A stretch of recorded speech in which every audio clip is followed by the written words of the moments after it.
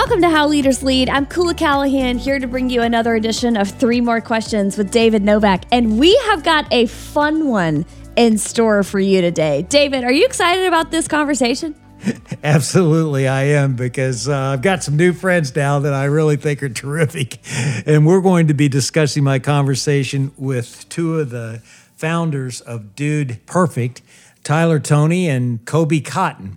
These guys are absolutely great people, and I just love how they understand what their brand is. They've targeted families, and they've got just so many different ways that'll make you laugh. You know, when I was getting ready for this conversation, Kula, I went on YouTube and I watched all their skits and all their trick shots and all the things that they did. And I watched it with my wife, Wendy, and we were both howling. I haven't laughed this way in a long time. You know, you watch all this stuff on television and streaming these days, and it's all so serious. But boy, some good comedic work is really a lot of fun. So I love these guys, and it was really a fun episode for me to get ready for.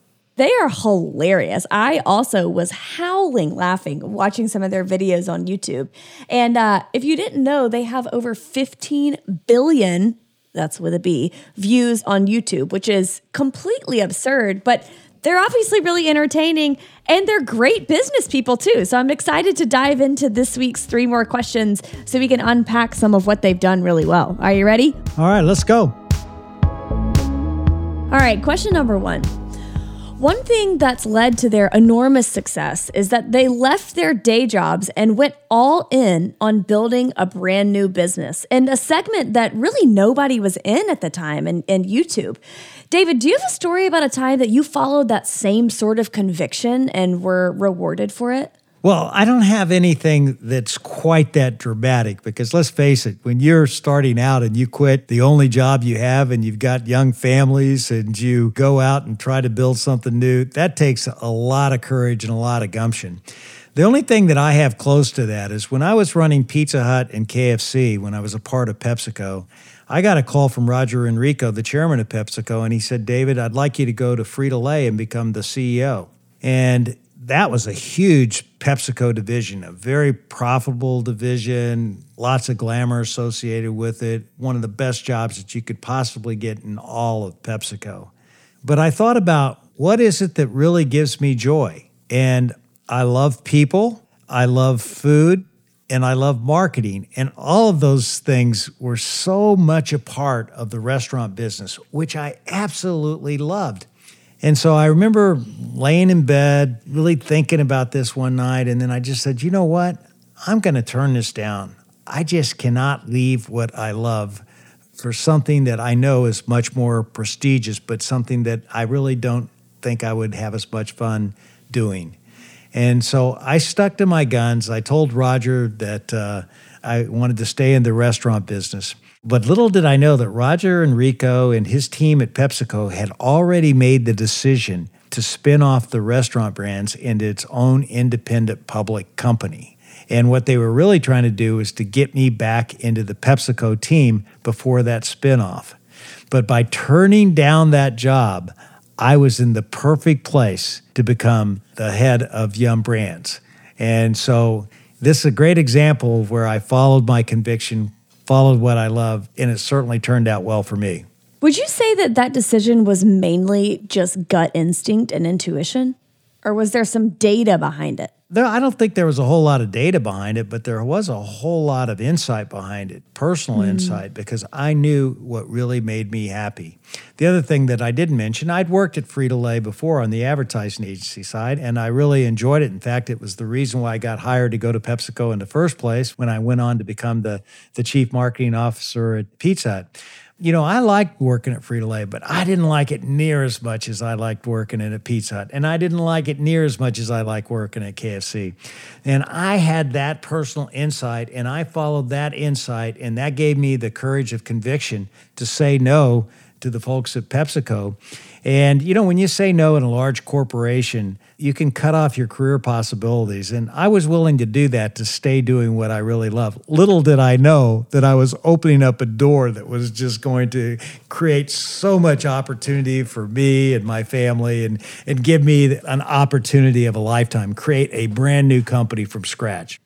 I love that. It's so powerful to know what you like and what you don't like, because it really does have the ability to guide your life in a way you never expected. It's so good. I love it.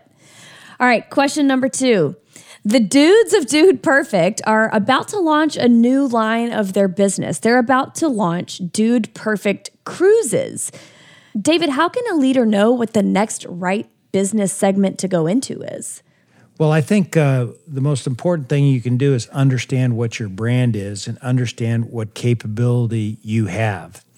Dude Perfect had already gone through the process of expanding their brand from YouTube to doing tours, and they looked into the cruise business and they realized that other celebrities had put together cruises and created a unique experience for customers, and they said to themselves, why can't we?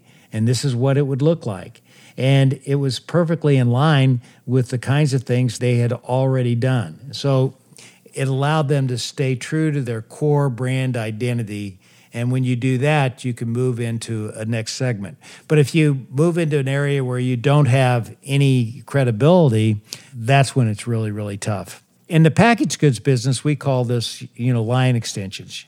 It's very easy for Frito-Lay with, let's say, Doritos. They started out with toasted corn Doritos, and they said, oh, okay, I'm going to do a flavored line extension. They did nacho cheese Doritos, and then they said, oh, we're pretty good at adding flavors, so let's add another one. And then they did taco flavored Doritos, and then they said, oh, we're really good at doing flavors, let's do another one. Then they did Cool Ranch Doritos, and all of those things were natural extension of what their core equity was, which was basically a toasted corn tortilla chip that was very, very crunchy and was a great flavor carrier. And if I remember correctly, your brilliance was behind the launch of the Cool Ranch Doritos, which the Dude Perfect guys were very impressed with, by the way. Well, I was lucky enough to come up with that idea with my team, and I'm really glad I did, because I love Cool Ranch Doritos. I hope you do too. Oh, I love them. But true to your point, Doritos knew who they were, and they knew that they could do that successfully. So kudos on the Cool Ranch Doritos, David Novak. I bet there are a lot of people out there who are very grateful for your brain. Yeah, well, I've got a lot of things that didn't turn out so well that they might not be so grateful for. But I'll take it. Thank you very much. All right, question number 3, and I got to have some fun with this last question. If Dude Perfect came to you and said, David Novak, we want to do a video with you, what would you want to do? Well, they have this one skit that I think is absolutely hilarious, and it's called The Rage Monster. And I want to be a rage monster. And I think you could probably shoot this on a golf course where I hit one of my bad shots, but this time, rather than acting like it's okay and a gentleman, I would go absolutely nuts. I'd throw every club out of my bag. I'd look for my golf glove and I'd rip it up. I'd go get my weather golf gloves and rip those up. I'd take my umbrella and just, open it up and then just kick it down the fairway. I would just be in an absolute rage. And, I don't think I'd be as funny as Dude Perfect, but when they do this kind of stuff, I got to tell you, I come out of my chair. It is so funny. It's hysterical. But I'm not that funny. That's one thing I'm not, and that's funny. Okay, I disagree with that, but follow-up question. Have you ever thrown a golf club on a golf course before? I wouldn't tell you. I would not tell you that. Oh, dang it. I would say it was before I matured. Okay, so a couple years ago? You got me on that one. Well, it's been a lot of fun, Kula. It's great to start out the year with Dude Perfect. And we've got another guest that's fantastic that's lined up for next Thursday. Chris Kempczinski, the CEO of McDonald's. Now, McDonald's obviously was one of our rivals when I was at Yum Brands, but I really learned a lot talking to Chris. He's a terrific guy, and you will learn why McDonald's is doing so well under his leadership. All right, that wraps our episode for today. I hope you loved it as much as we did, and I hope you go back and listen to the Dude Perfect interview and go watch some of their YouTube videos because they will make you howl. Thanks again for tuning in to another episode of How Leaders Lead. We're on a mission to make the world a better place by developing better leaders. And if you carve out a little time with us each and every week, we'll help you build the confidence you need to lead well.